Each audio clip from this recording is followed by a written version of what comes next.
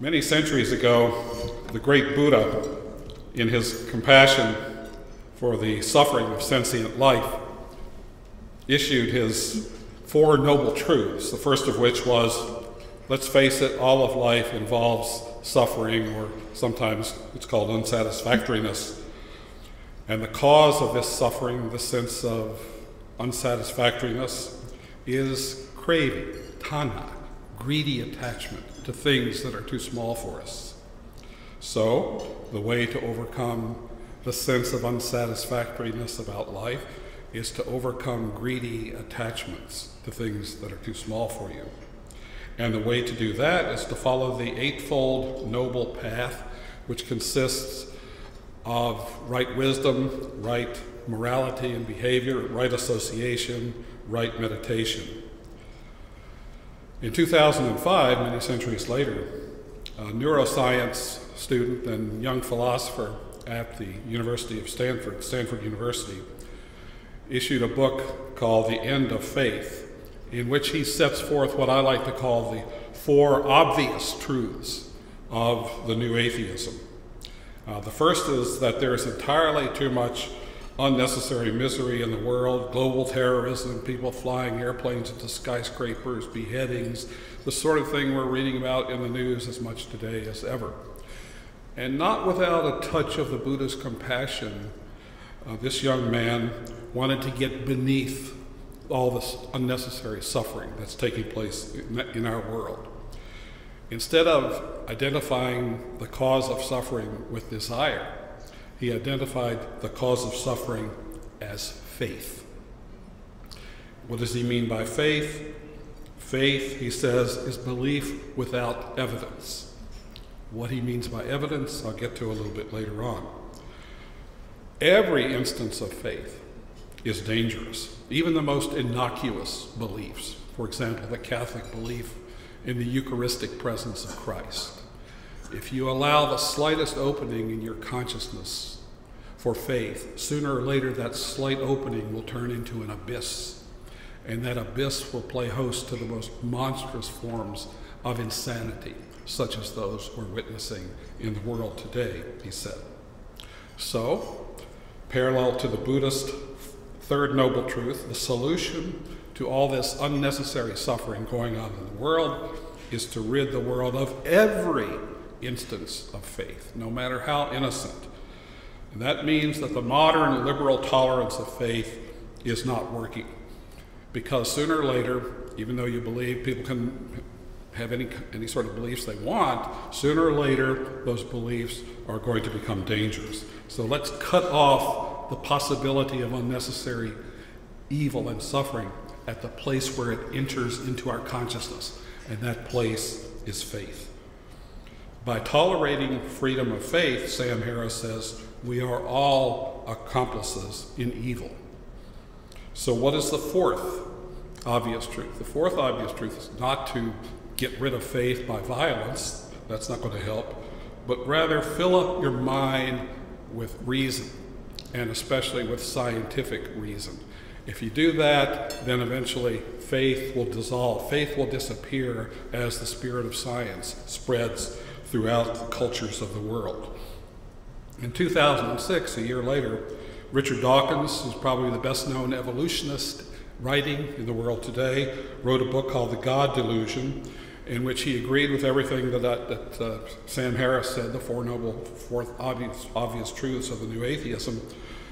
He adds that religion is supposed to make us moral, but it doesn't provide very good role models, starting with Yahweh, the God of the Old Testament, who, according to Dawkins, is arguably the most unpleasant character in all fiction.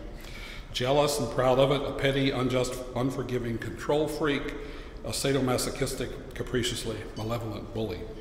And the Christian God is not much better. Here he quotes Thomas Jefferson, who said the Christian God is a being of terrific character, cruel, vindictive, capricious, and unjust. But then Dawkins backs off a little bit and says, well, it's unfair to target this monstrous notion of deity The God hypothesis, he says, should not stand or fall with its most unlovely instantiation, Yahweh, nor his insipidly opposite Christian face, gentle Jesus, meek and mild. No, let's start with something more defensible, he says. The hypothesis, the God hypothesis that he talks about in his book and eventually exposes as a delusion is the idea of a superhuman, supernatural intelligence who deliberately designed and created the universe and everything in it, including us. In other words, an intelligent designer. This for him is the apex of Christian theology, belief in the designer deity, the loveliest instantiation of theism. So let's work with that. Does that work? Is that acceptable? Well, a perfect designer would have created a world without design flaws, wouldn't he?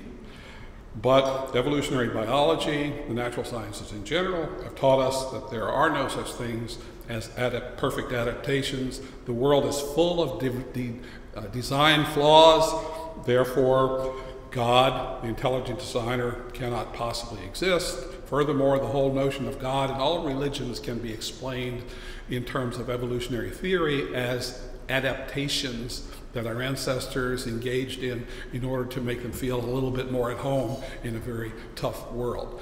So evolution has done away with God. Now you can be an intellectually fulfilled atheist after Darwin.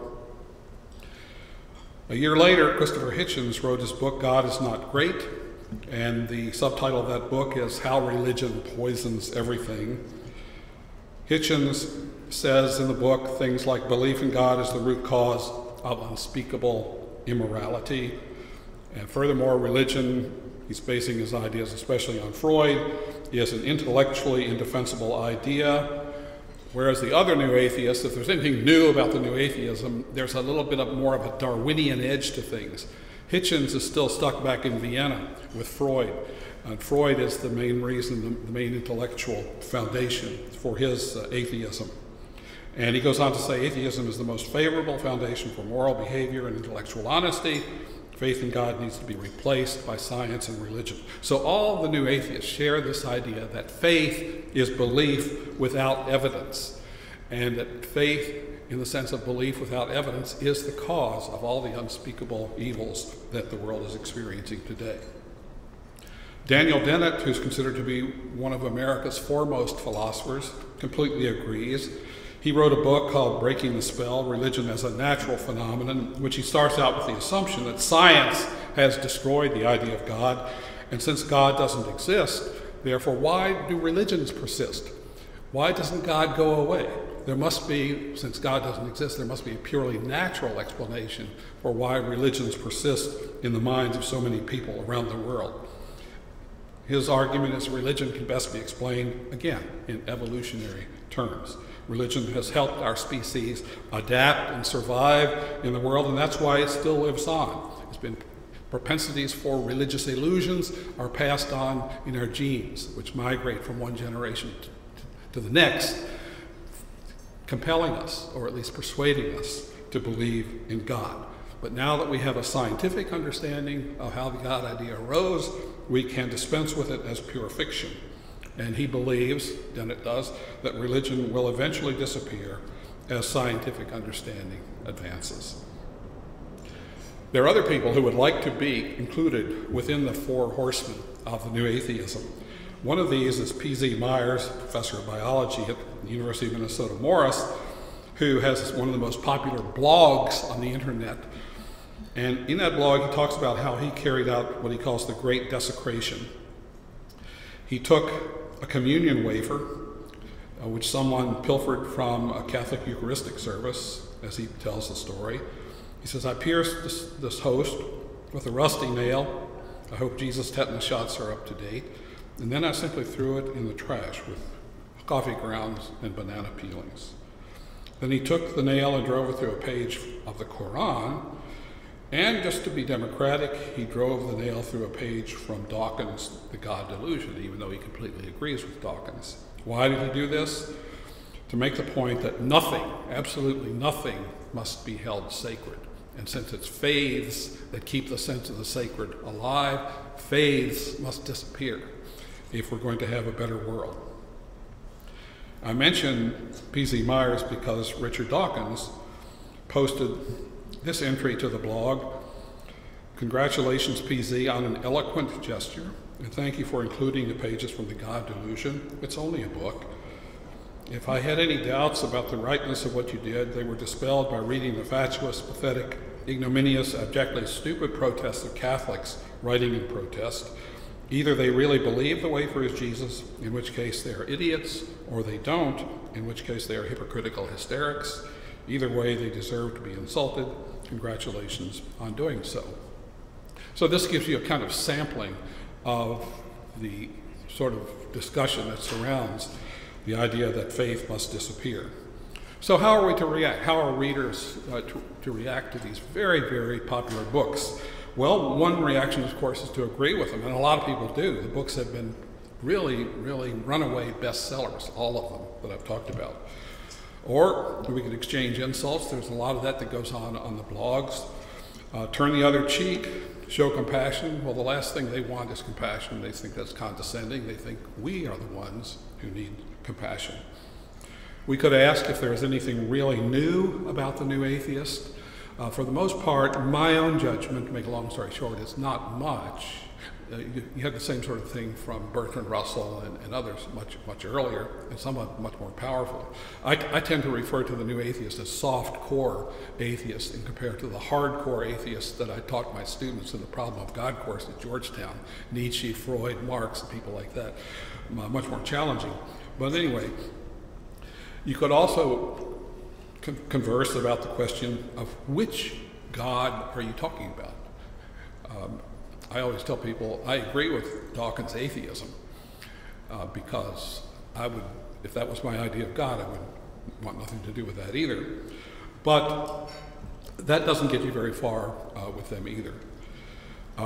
You could respond point by point to the new atheist's moral outrage against religion for all the atrocities, crusades, and beheadings that have taken place in the name of God. And that would be a good place to have a conversation. And that would mean we would admit guilt where necessary, as the Second Vatican Council did in that quote I had on the opening slide. But it would also, such a conversation, involve recalling the atrocities committed by atheist dictators of the 20th century, Mao, Stalin, Hitler, Pol Pot. If you got into sheer body counts, you'd have to raise some interesting questions. What has caused the most monstrous kind of slaughter of individual persons? That would be an interesting discussion too. But those don't get very far. A good question to ask is the Dostoevsky question. If God doesn't exist, then isn't anything and everything permitted? If there are no standards of right and wrong, as atheism, according to Jean-Paul Sartre, implies, then wouldn't that leave open any possibilities as far as human actions are concerned? So that's a very good question. But my sense has been that debating the morality of theism versus that of atheism is always going to be inconclusive, because no matter what side you're on, you're going to always have one more item to add to your catalog of reasons for or against atheism and theism. So as an academic, my proposal is that we examine the new atheism from the point of view of the intellectual assumptions that underlie it. And it's not really very difficult to find what these are. Scientism, I think, is the intellectual foundation of the new atheism, and that has been around for a long time. What is scientism? Scientism is a belief itself. It's the belief that science, scientific method, modern scientific method, empirical inductive method, is the only reliable way to get truth, the only way toward reality, which would mean for them, for advocates of scientism, that there is absolutely no room for anything like faith. So that's where they're coming from when they talk about how intellectually we need to get rid of faith and then everything will get better throughout the world. The thinking of scientism in general can be summarized this way. Science is said to be based on evidence. Faith is belief without evidence. Science, therefore, is objective, whereas faith is subjective. You just make it up. And therefore, science is reasonable. It's the paradigm of reason. in the new atheism, whereas faith is completely unreasonable. So it's on the basis of this dichotomization of faith and science, the whole edifice of the new atheism is based.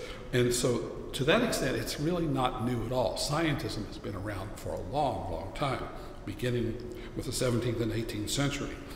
If you doubt that people actually avowedly embrace scientism, listen to this quotation from Richard Dawkins. It may be, he says, that humanity will never reach complete understanding, but if we do, I venture the confident prediction that it will be science, not religion, that brings us there. And if that sounds like scientism, so much the better for scientism. His fellow atheist, Bruce Scheiman, says, look, he says, it is scientism, not science, that is opposed to theism. And scientism is a belief. Scientism is little more than atheism masquerading as science. So that leads us then to ask a couple questions. Is scientism reasonable? And what do you mean by evidence? Those are the two questions I think you have to ask when you look at the intellectual framework of the new atheism. First then, is scientism reasonable? I'm not the first to point out that scientism is, according to many philosophers, especially Catholic philosophers and Christian philosophers in general, scientism has been pointed out many, many times, is logically speaking, self-refuting, self-contradictory. And if that's the intellectual foundation of the new atheism, then it's built on very sandy soil. Scientism says, take nothing on faith, according to this assessment of scientism, and yet it takes faith to accept scientism. So on that basis, scientism is self-refuting. In my own conversations with new atheists, whenever I bring this up, I'm met pretty much with stony silence. But I personally don't think there's any getting around the fundamental irrationality, self-contradictory nature of scientism. After all, there are no sets of scientific experiments that you can set up to demonstrate scientifically that science is the only road to truth. If even setting up those experiments, you would be believing that science is the only road to truth. Furthermore, as we all know, there are other kinds of ways of getting in touch with other dimensions of reality. Interpersonal knowledge is necessary to get to the reality of another person. If you approach that person scientifically, objectifying him or her, analytically reducing him or her to atoms and molecules, you're not going to get to the reality of the person. You have to surrender, you have to make yourself vulnerable in order to get in touch with another person, especially in a relationship of love. In aesthetic knowing, in coming into contact with beauty, we have to relax and allow ourselves to be carried away by beauty, according to the philosopher Michael Polanyi. That's quite different from the kind of controlling, experimental control that you have to do science. And so if there is such a thing as religious knowing, it would be analogous to interpersonal knowing, especially if we think of God as a thou rather than an it. If you believe in a personal God, then wouldn't interpersonal engagement be the appropriate channel with which to contact or be contacted by the reality of God? So none of these sort of discussions have I seen. I was asked to write a book on new atheism, and I read as thoroughly as I could, and these kind of considerations never come up. Furthermore, and this is my main point, and it's really why my main interest is in science and religion, so discussion of the new atheism gives me an opportunity to point out something about science that we have to keep in mind whenever we talk about the relationship between science and theology or science and religion. And that's that scientists as persons also need and cannot help but having a faith. a trust. The New Testament uses the word pistis for faith, but it also implies trust, engagement, confidence, surrender. Something like a surrender is going on tacitly in the minds of all good scientists, even though most of them do not reflect upon this. The tacit faith commitments of a scientist can be excavated if we look just very briefly at how science works. The scientist is someone who looks at a certain range of empirically available data, a controlled range of data, in search of some insight or intelligibility into that data. And when the scientist has found this insight, or this insight has occurred, it gets formulated in what we call hypotheses, and in a grander way, in what we refer to as theories. This is the fun part of science, the part of science that's always interesting and engaging, the context of discovery. But in the mind of every good scientist, there's a little voice that keeps saying, not every bright idea is a true idea. This, according to the Jesuit philosopher who's written an incomparable philosophy of science called Insight, which is 800 pages long, and I'm condensing it for your benefit into 1 minute, so you don't have to read the book. It's 800 pages. Then this little voice says, not every bright idea is a true idea. What that implies is that there is some engagement already with the great value of truth that leads the scientist to say to himself or herself, not every bright idea is a true idea. Then the hard work of science begins. Testing whether your hypothesis or theory does accurately and truthfully correspond to the data. And this is a never-ending, arduous, often painful part of the whole scientific enterprise. Testing, and at times, maybe more often than not, revising your theory, and sometimes even abandoning it altogether. Why? For the sake of a great value, truth. So this is, in a nutshell, what's going on in the personal life of every good scientist, even if they don't reflect upon it.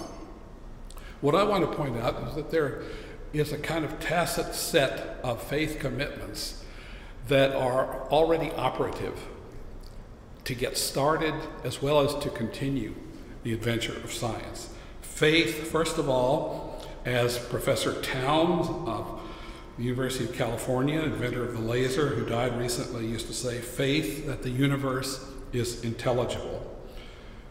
This is something you can't prove before, scientifically and then pretend that it's through science that you've come to recognize that the universe is intelligible. No, the mind is already engaged with the value of meaning or intelligibility long before the scientific process formally begins.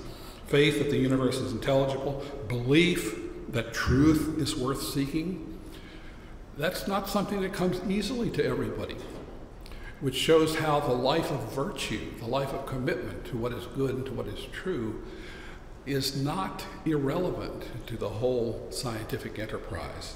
But these are things that the new atheists never reflect on.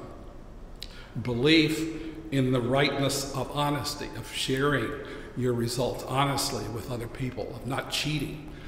That's something that doesn't always happen either. Some scientists are so committed to the ingenuity of their hypothesis and theory that they'll fudge the data. This happens almost every day, and scientific journals are often recalling articles that were written too soon. It's human to want to believe what will give one prestige within the scientific community, but it's not always honest. So good science requires a commitment to this value of honesty. And also, something we don't think about very often is we have to trust in the capacity of our own minds to recognize meaning, intelligibility, and to be able to make judgments about what is true and what is false. We have to trust our own minds. If you yourself right now are doubting what I'm saying, it's because you trust your own mind to criticize what I'm saying. You can't help. So to be human means to be already engaged in a life of faith. There's no living without leaping, or no knowing without going, as one of my friends says. Trust in your mind. So we have these tacit faith commitments. Then where, if there's a place for theology at all within the realm of human understanding and knowledge, where would we locate theology with reference to what goes on in science? Again, this is something that the new atheists don't consider. Not here. Don't place the idea of God as a hypothesis among other hypotheses. But that's exactly the trick that Richard Dawkins wants the reader to agree with. He has a whole chapter in The God Delusion called the God Hypothesis, in which he locates the whole idea of God as an obsolete scientific hypothesis, which can now be placed into a competitive relationship with, say, evolutionary theory, and Darwin will win and God will lose. So the whole new atheist project, from an intellectual point of view, depends upon your agreeing with them that the idea of God is something in the same order as, but not as good as, a set of scientific hypotheses. What the new atheist looks for is evidence of the existence of God in this range of empirical data. Of course, God does not show up there, therefore God does not exist. Every respectable theologian that I've ever read, going way, way back, would argue, if they were here today in conversation with the new atheists, that religion and theology are not in the business of providing anything like scientific information. That's a death sentence for theology, to try to debate the scientific merits of the idea of God. So that raises the question, well, then where would be a more appropriate way to bring in theological discussion? Theology's place, I would say, is to respond to what we might call limit questions.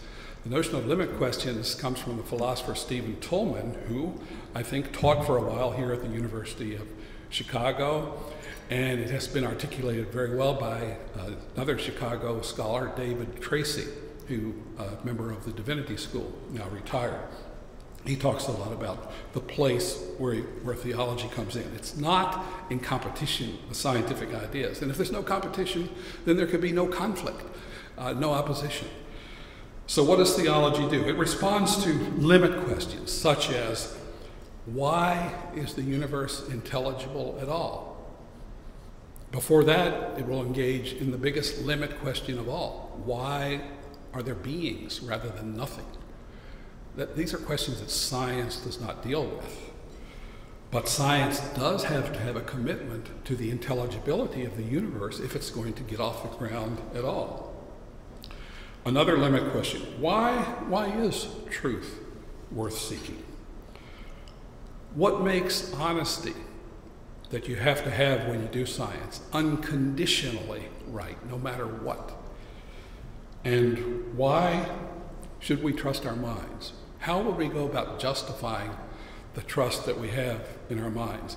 Bernard Lonergan's book, Insight, gives you 700 or 800 pages as to how and every right you have to do that, which I can't summarize adequately now. But these are questions that are not scientific questions. They are questions that arise in another horizon of inquiry. A horizon means anything, the whole field of data, things that you can see from a determinate vantage point or point of view. What you need when you do theology is a shift of horizons from science. Science tries to locate the totality of being within the horizon of kinds of questions science asks. Whereas when you talk about theology, you have a whole different set of questions, bigger questions, ultimate questions, which are not questions that science is properly wired to deal with. Furthermore, not only is theology not opposed to science, theology can actually provide a worldview or a metaphysics that can justify the scientist's faith commitments. Theology has very good reasons, very good justifications for our trusting that the universe is intelligible. Namely, it's grounded in an infinite intelligence. That's a very good way of justifying, therefore, your trust in the intelligibility of reality. The same with truth and goodness as well. Okay, so that's one thing to ask about. What is scientism, therefore, reasonable? Science itself, not just scientism, but science itself requires this kind of faith commitment, and trust in the intelligibility and truth and so forth of the world is something that actually overlaps with theological commitments. So there's no commitment, no contradiction at all. Now, the other question that arises is faith devoid of evidence, which is the point that all the new atheists make. Faith is belief without evidence, therefore it is unacceptable. Well, is it necessarily the case that faith is devoid of evidence? What the new atheists are doing is saying the same thing that Bertrand Russell said many years ago when he quipped that if on the off chance that he, an agnostic he called himself, after he dies, comes face to face with God, and God asks him, Bertie, why didn't you believe in me? Russell says, I would simply reply to God, not enough evidence, God, not enough evidence. And so that raises the question, what is meant by evidence, both in the case of Russell and in the case of the new atheism? Well, again, I'm not the first to say that there are different kinds of evidence. And the evidence that science deals with is not within the same horizon of inquiry that the evidence that theology and religion are concerned about. There is, for example, what you might call spectator evidence. That's evidence that is publicly accessible. Everybody can see it if you just open your eyes. It's available to our senses, or at least to instruments that extend the power of our senses through microscopes and telescopes and so forth. It's evidence that is subject to experimental control and, above all, measurement and mathematical understanding. In other words, it's objectifiable evidence, the evidence that I, as a subject, can see out there in the objective world beyond my subjectivity. It's the only kind of evidence, in other words, that scientism allows for. And since obviously God does not fall within that horizon or that field of evidence, God does not exist. So you see how much depends upon a very simple, fundamental prior belief that science and scientific evidence alone can be trustworthy. But all the great traditions of religion, and even many in philosophy, have talked about another kind of evidence which we can call transformative evidence. That's the kind of evidence that you can't come in contact with unless you go through a process of personal transformation as a condition for coming into contact with that evidence. And all the great traditions said things which are most real, things which are most meaningful, things which are most important, by definition are things that you can't get in touch with unless you allow yourself to be grasped by this reality. Personal transformation is required, and that personal transformation means allowing yourself to be comprehended, to be grasped by that which you are sensing as carrying you away in one way or another.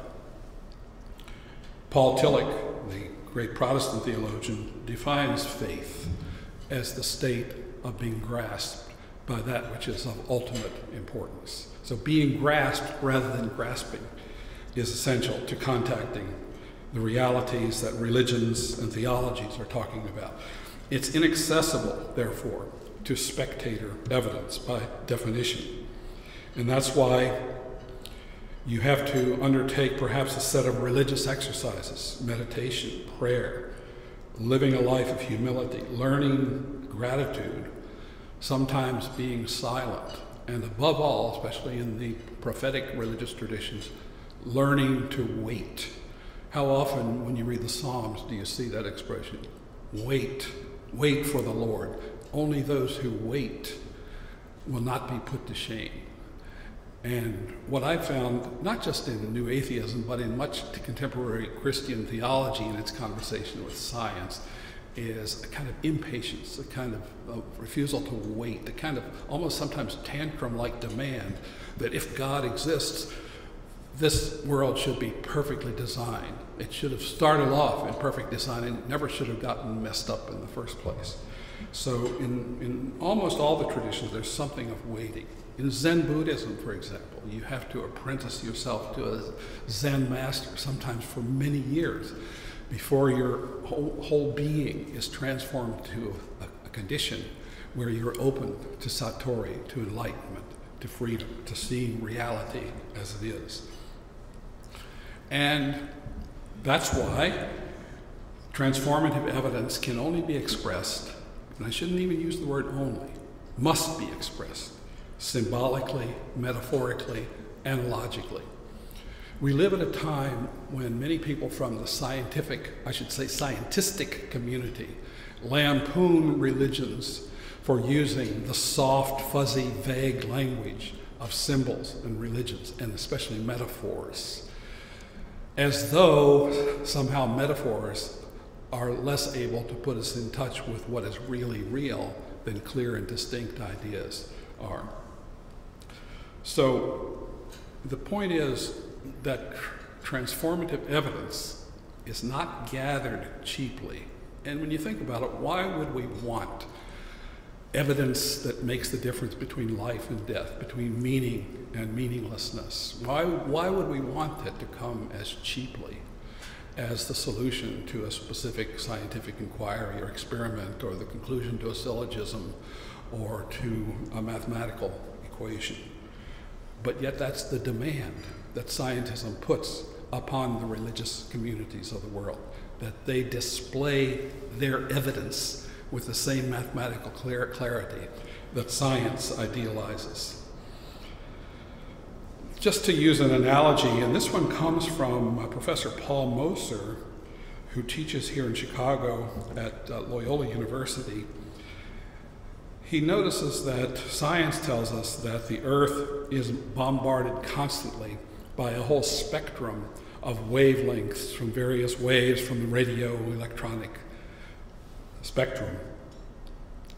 But that if there is a message somehow embedded in any of those communications, we would need a scanning device that has a lot of knobs and tuners on it, and each knob would have to be tuned precisely in order to pick up any potential message that is flowing through the channel of this transmission.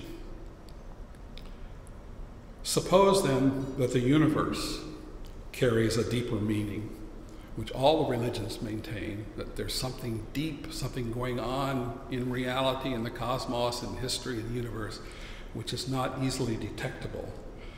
And it's deeper than what science and spectator knowledge can detect. So you would have to have your scanning device very finely tuned to detect such a message. And the scanning device would be our own lives, willingness to undergo personal transformation. But scientism and the New Atheism, Professor Moser says, play God in demanding that we tune in only to what can be gathered by the spectator channel. So any evidence of a personal God, Moser says, would not show up on this knob to which the scientism of the New Atheism wants us to fixate on. And scientific method is simply not wired to detect ultimate reality and meaning. Now, I want to make it clear that I'm a person who absolutely loves science. I've dedicated my life to studying the relationship of science to theology, and I have no problem with any carefully gathered scientific evidence. And in a sense, what I want to do is to protect science from the New Atheism. The new atheists want to make science the spectator channel, the only available channel. In doing so, they are overburdening the discipline of science, which is, properly speaking, a self-limiting way of looking at some aspects of reality. Richard Dawkins has one channel in his thinking, and that's the scientific channel, the spectator channel. And he tends to mock anybody who looks at reality through any possible other way of detecting reality and meaning. Here's another analogy. This one was suggested by the perennial philosopher E.F. Schumacher. I'm adapting it here. But take any book, take a page from the Bible, and suppose a monkey looks at that page. What will the monkey see? The monkey will see black marks on a white page.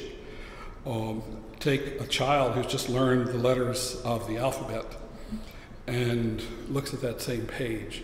The child will see a treasure trove of letters of a code. Or take an adolescent who looks at the Bible for the first time. And what will the adolescent see? A lot of stories. Not all of them very interesting, but narratives. What does the new atheist look for? The new atheist looks into the Bible, and indeed into all religious literature, for obsolete scientific hypotheses that can be discredited now in view of the ideas of Darwin and other great modern scientists. Or take an initiate to the tradition, someone who has just been swept away by what he or she has experienced, not just in the literature, but in the whole community of people that have been transformed by this literature. The initiate will experience the same thing, but will see a transformative meaning there that was not seen before. How much time do I have? I'm fine? 2 or 3 minutes, okay. But the best example of this was St. Augustine. Before St. Augustine converted to Christianity seriously, even though he'd been born in a Christian world, he, because of his skill as a rhetorician and an educator, familiar with the writings of Cicero and other great stylists, when he looked at the New Testament written in common Koine Greek, he thought it was rather pathetic. And he tended to mock it until after his conversion.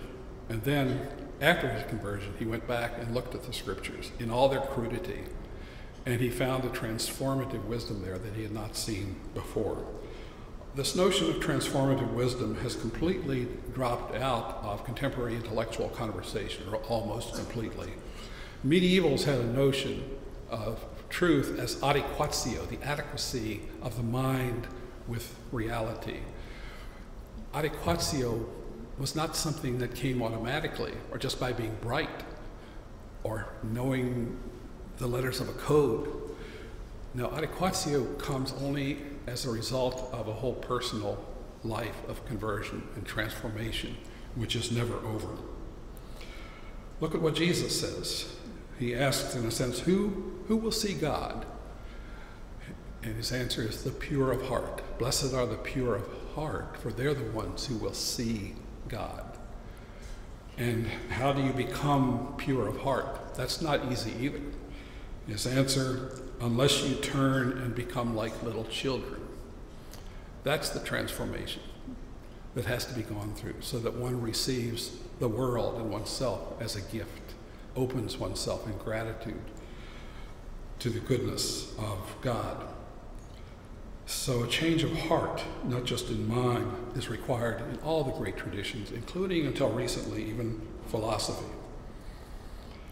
Let me just close with reference to a literature that also featured the poverty, or emphasized how impoverished spectator evidence is, and that's ancient philosophical Taoism, which we associate with Lao Tzu, who lived probably somewhere in the 5th or 6th century BC, whose ideas are recorded in the Tao Te Ching, and a number of poetic aphorisms, paragraphs.